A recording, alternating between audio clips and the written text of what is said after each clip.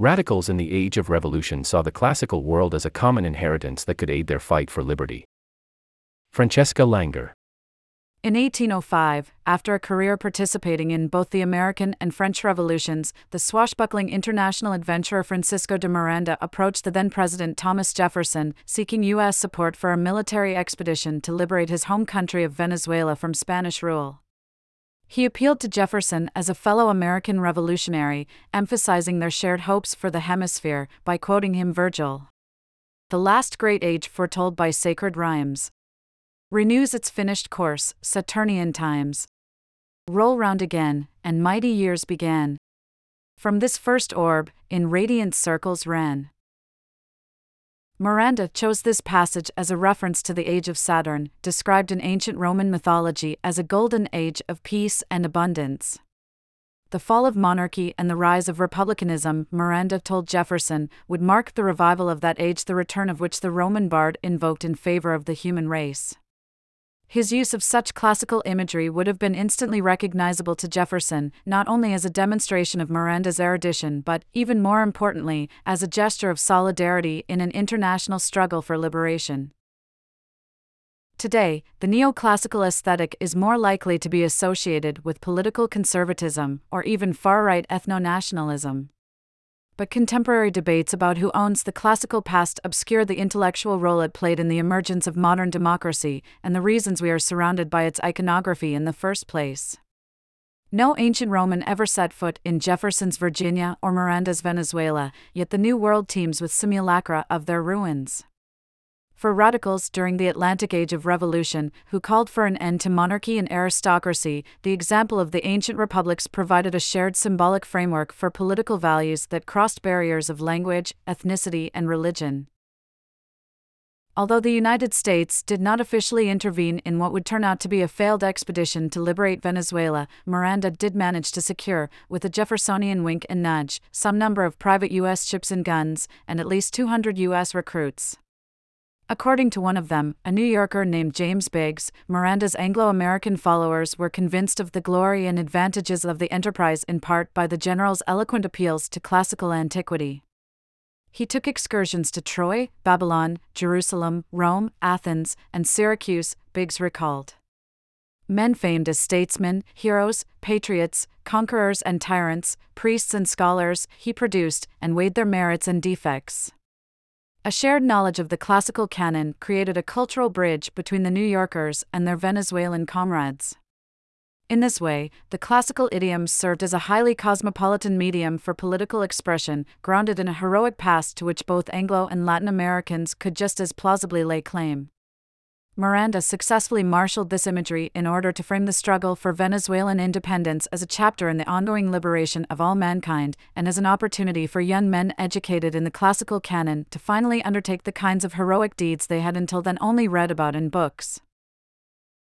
Contrary to some of its modern manifestations, the politicized neoclassicism of the Age of Revolution was not primarily a celebration of European identity or heritage. In fact, what made it so powerful as a political aesthetic was precisely its lack of ethnic specificity. The heroes of Greco-Roman antiquity were venerated, not as literal genetic ancestors, but as part of a kind of universal, mythical past, somewhat detached from actual history. With the professionalization of fields such as archaeology in the later part of the 19th century and the simultaneous rise of the eugenics movement, scholars were increasingly motivated to unearth ancient peoples' physical remains in order to place them into modern racial categories. But, in the late 18th and early 19th centuries, classical learning played a very different intellectual role as a framework for interpreting human events. For early modern Europeans, and the subjects of their empires in America, the peoples of the ancient Mediterranean world occupied a unique imaginary space. They were familiar yet exotic, civilized yet brutal, virtuous yet pagan, somewhere between an us and a them. This ambiguity was what made the classical canon intellectually stimulating and inspiring as a repository of supposedly universal political truths. In Miranda's day, it was not yet quite sensical to ask whether the ancient Romans were white, they were Roman. Sign up to our newsletter. Updates on everything new at Aeon. Daily. Weekly. See our newsletter privacy policy here. A key feature that distinguished neoclassicism from other aesthetic genres was its explicitly political character. The Rome of the early modern imagination, the inspiration for the philosophies of Niccolò Machiavelli and the plays of William Shakespeare, was the theater of elite power struggles and popular unrest that provided the foundation for the taxonomy of politics itself. More than a particular ancient civilization, it served as a trans-historical metaphor for civilization in general. This Rome's highest virtue was patriotism, and its gravest sin treason, for, without the hope of a Christian afterlife, its people led lives dominated by earthly affairs, amid a cosmos governed by capricious and unsympathetic forces. Even its great philosophers were lawyers, its great poets propagandists, its great martyrs politicians. Julius Caesar, the dictator whose rise to power coincided with the collapse of the Roman Republic, was not just a demagogue and a tyrant, he was the tyrant whose example made the very concept of tyranny legible. The senators who resisted him, Cato, who gutted himself with his own sword rather than beg for Caesar's pardon, Cicero, whose severed head and hands were taken as trophies by Caesar's lieutenant Mark Antony, Brutus, who at last stabbed the tyrant to death on the Senate floor, were the ultimate archetypes of political heroism and patriotic sacrifice. Their famous names and deeds transcended the flesh and blood historical figures to whom they were originally attached, becoming more like public domain literary characters. Just as the poet Virgil served as Dante's guide through hell in the Divine Comedy, the familiar dramatis personae of the classical canon were every schoolboy's imaginary friends. Early modern Europeans did not regard the ancient Greeks and Romans as part of some glorious European past to which they longed to return. Their very pagan exoticism precluded this. Rather, the classical canon was thought to epitomize the full spectrum of human virtues and vices, providing both models to emulate and cautionary tales to avoid. By the 18th century, the stated rationale for prioritizing the classical canon in university curricula was to inculcate civic virtue in the elite young men who would go on to lead public lives as clergymen, lawyers, physicians, military officers, and imperial bureaucrats throughout the Atlantic world. A classical education was a political and moral education, not an education in ancient history as such. Classical stories, such as the abdication of Cincinnatus or the assassination of Julius Caesar, were essentially secular parables, transmitting lessons about human psychology, conflict, and power, stories that seemed especially applicable in intense, politically unstable times. The era of bourgeois revolutions coincided with a general turn towards neoclassicism in architecture, visual arts, literature, music, and theater, which took place during the second half of the 18th century throughout Europe and its American colonies. In these early days of globalization, the explosion of print culture and manufactured consumer goods prompted new concerns about the politics of fashion and good taste, buen gusto to the Bourbon reformers who sought to modernize the Spanish Empire, antique taste to fashionable elites in England. With its emphasis on clean lines and symmetrical compositions, neoclassicism was seen as elegant, naturalistic, and humane, against the busier and more extravagant Baroque and Rococo styles that had preceded it. In a strange paradox, the imitation of antiquity became an internationally recognized mark of modernity. A republic needed statues and canvases in order to be made real in the minds of the people. Revolution infused these cultural artifacts with new and urgent significance. Works such as Joseph Addison's play Cato, a tragedy, 1713, which invited British aristocrats to see themselves in the titular Roman senator, achieved extraordinary popularity during the second half of the 18th century, reaching far beyond the elite audiences for whom they were originally intended. The image of Cato's grisly suicide, his stoic willingness to eviscerate himself rather than live under Caesar's tyranny, became synonymous with political martyrdom. During the American Revolution, the play becomes so strongly identified with the cause of independence that George Washington's troops staged their own production of it at Valley Forge.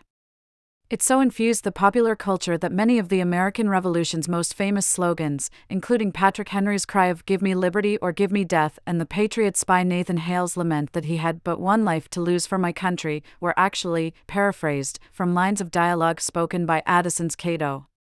Crucially, the radical interpretation of Cato formed part of an international vocabulary of Republican solidarity.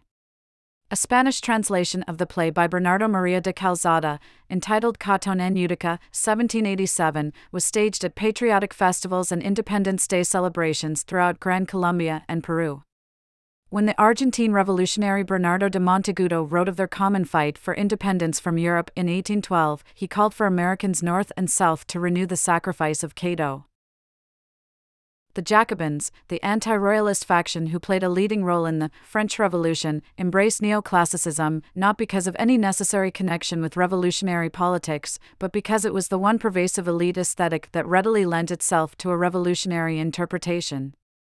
The striking canvases of the neoclassical painter Jacques-Louis David, for example, were originally commissioned by members of the French nobility. Only retroactively, once David himself had thrown in with the Jacobins, did he receive the title of the painter of Brutus and the Horatii, the patriot and Frenchman, whose genius anticipated the revolution. Intensely conscious of both the domestic and international implications of their aesthetic choices, the revolutionaries thought carefully about what a free and enlightened state should look like. Denouncing the ridiculous hieroglyphs of monarchy and aristocracy, the legislature of the First French Republic called for new symbols capable of grabbing hold of the senses in order to promote the proper mode of civic consciousness. A republic needed signs and seals, songs and slogans, statues and canvases, in order to be made real and present in the minds of the people. The question became what kinds of symbols reproduced the irrationalism and decadence of the monarchy, and what kinds were truly republican. Neoclassicism, with its restrained grandeur and universalist appeal, was the obvious choice. The typical subject matter of neoclassical art, heroic figures and scenes from history, idealized nude bodies and strong, serious poses, seemed to stand in stark contrast with the pastel frivolity of the Ancien Regime. As a political aesthetic, neoclassicism promoted the values of courage, austerity and patriotic sacrifice, as well as ideals of reason, progress and human achievement associated with the Enlightenment. The models of antiquity, according to Jefferson, provided timeless examples of good taste, because they had received the approbation of thousands of years. It was with these principles in mind that, in 1792, he oversaw the design of the U.S. Capitol building, whose columned edifice would set the tone for the future construction of Washington, D.C. Revolutionary governments in the U.S., France, Haiti, and throughout Latin America faced a similar set of dilemmas about how to represent themselves in the absence of the familiar trappings of monarchy and aristocracy. Each unsteady new republic had to strike the right balance between simplicity and grandeur, to seem authoritative but not tyrannical, prosperous but not decadent, enlightened and modern, yet rooted in venerable tradition. When revolutionaries searched the past for non-monarchical models of civic life, the ancient Greek city-states and, to an even greater extent, the Roman Republic seemed like the only political legacy worth hearkening back to. Much like the socialist realism of the 20th century, the neoclassicism of the Age of Revolution was an international political aesthetic that prized reason, humanism and universalism, while disdaining luxury, decadence and Baroque abstraction. Like Marxism, with which it shares a great deal of its intellectual genealogy, the ideology of civic republicanism provided a secular, materialist, conflict-driven theory of history. It emphasized the drive of human beings to pursue their own self-interest, and saw the task of politics as balancing the interests of various classes and factions of society in order to achieve a common good. The associated artworks might appear either inspiring or thuddingly didactic, depending on one's personal preferences. Marble statues of Washington's head on the buff body of Zeus and portraits of the Venezuelan revolutionary leader Simon Bolivar receiving a crown of laurel from the winged goddess of victory certainly have about the same level of subtlety as a Soviet propaganda poster. But, for the civic republicans of the late 18th and early 19th centuries, a shared neoclassical aesthetic helped to render ideological abstractions such as popular sovereignty or the common good in a rich visual language of columned temples, urban masses, togaed senators and laureled heroes. Neoclassicism lent the emerging democratic nation-state its first distinctive symbolic vocabulary, the public spectacle of the agora, updated for the age of print media and popular opinion. One of three. One important example of such borrowed spectacle was the Roman triumph. In ancient Rome, a returning general would parade through the city with his spoils and captives in order to receive his ceremonial crown of laurel, a symbol of victory dating back to King Romulus. Upon his election to the presidency in 1789, Washington received a triumph as he passed through Philadelphia on the way to his inauguration in the temporary U.S. capital of New York City. Designed by the portrait artist Charles Willson Peale, the ceremony featured Washington riding on horseback through a series of triumphal arches, with Peale's own daughter waiting to drop the crown of laurel onto his head from above as he passed underneath. Ordinary Haitians embraced the Phrygian cap, a hat worn by emancipated slaves in ancient Rome. In 1800, the Haitian revolutionary leader, Toussaint Louverture, enjoyed a similar triumphal reception as he entered the port city of Cap-Haïtien, complete with the construction of a victory arch, speeches comparing him with Hercules and Alexander the Great, and a woman noted for her exceptional beauty placing the crown of laurel upon his head. Bolivar did them both one better upon the liberation of Caracas in 1813, riding into the city on a chariot and bowing his head to receive his laurels from a group of young women dressed in white. Performed before live audiences of thousands, such displays became part of the leader's far-reaching media images, reproduced in national and international newspapers in a way that would have been impossible in ancient times. Louverture, for example, was widely hailed as a modern Spartacus, after the Thracian gladiator who led a massive slave rebellion in ancient Rome. Conscious of its international significance, Louverture himself embraced the comparison. As far from Haiti as New York, the image of him as a modern Spartacus appeared in the African-American newspaper Freedom's Journal. To compare the Haitian Revolution, the greatest modern slave revolution, with the revolt of Spartacus was to universalize it, to place it within a global history. This classicization was befitting of such earth-shattering events, which struck fear into the hearts of slave owners across the Atlantic world. It was precisely because the classical archetypes were somewhat untethered from actual history, unencumbered by modern notions of race, that they provided useful models of politics and human nature in general.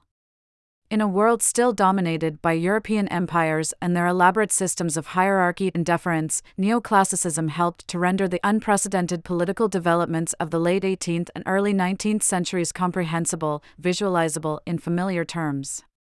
The legend of Spartacus offered some idea, some glimpse, of what universal liberation and mass participation might look like.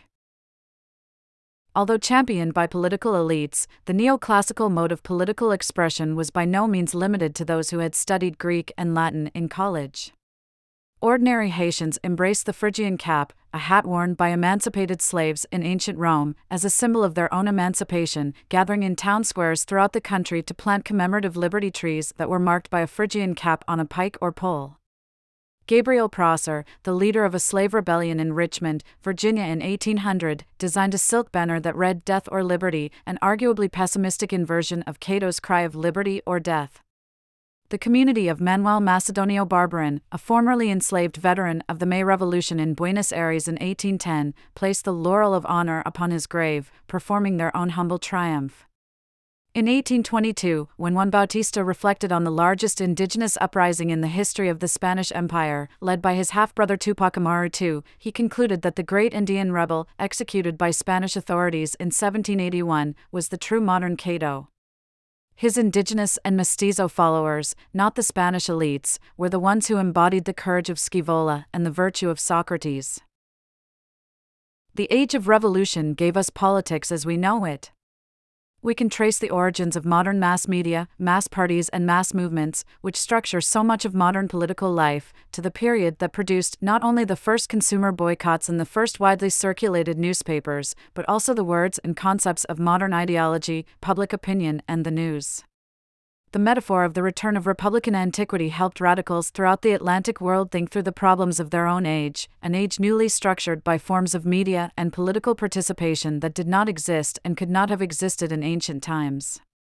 In their self-conscious efforts to shape public opinion through political aesthetics, the civic republicans of the 18th and 19th centuries were a lot less like the ancient Romans they sought to emulate, and a lot more like us media-saturated moderns. And yet, in their utopian aspirations, their historical imagination, their impulse towards universalism, they were capable of thinking about the world in ways that we, in our age of fracture, have perhaps forgotten.